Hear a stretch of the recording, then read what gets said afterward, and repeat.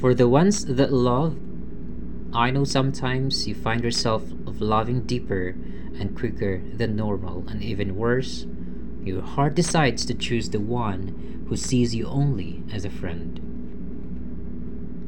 I know you look into the mirror at night with your hands palming your face as you tell yourself you love too hard.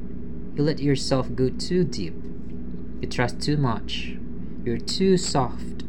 You should hold back and act hard. The streets are not smiling, and occasionally, when you're lost for words, you just say, OMO. What is ironic is that you think these thoughts come from within. Still, if you look deeply, that's not the case. You let yourself consume the opinions of third parties, many of whom are just like you, but are unwilling to accept this beauty of vulnerability. So they mistake it for weakness. I still look forward for the day to the day the streets find a reason or two to smile. Till then, I wonder that what normal is when it comes to giving love or experiencing the love of another. Better still, when did we all reach a consensus on this yardstick? For the ones who love, for the ones who love, I know you've been hurt as I have myself. And like you, I sometimes blame myself for things that were out of my control or were within, but I still failed it because I lack wisdom. I know sometimes you look at this and tell yourself you're incapable of being loved or loving right, but that's not true. Stop judging the actions of yesterday with today's wisdom. It changes nothing. By all means, learn from it, but to dwell on it will only limit your ability to see how far you've come. So, when you find you love, love unconditionally, because the trials of love will be unique to your new relationship, and when it comes, how fast or deep your commitment is will be inconsequential, because what matter is you're in it.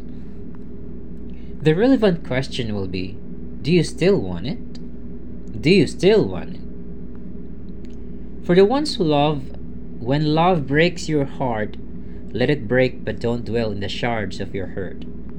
For your heart can be shaped and reshaped, and in the end, it still want love, so let it.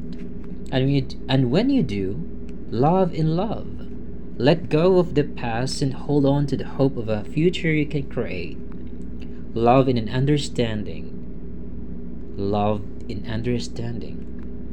Do not mistake scars for fresh ones and lose sight of the balm in front of you. Love with boldness. Turn down the voices of fear and take a leap forward, because it's only then you'd be able to know what lies on the other side. Love with patience. Emotions are like a journey of 1,000 miles.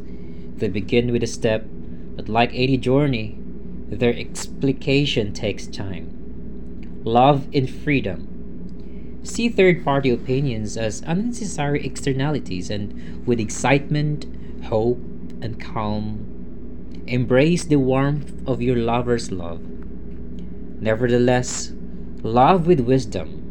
Appreciate the differences and complexities in our personalities and backgrounds, and know how to deploy your actions or inactions.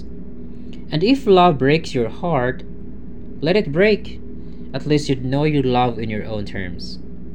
Reshape, learn, heal, and love again. For the Ones That Love by Graham Garrick.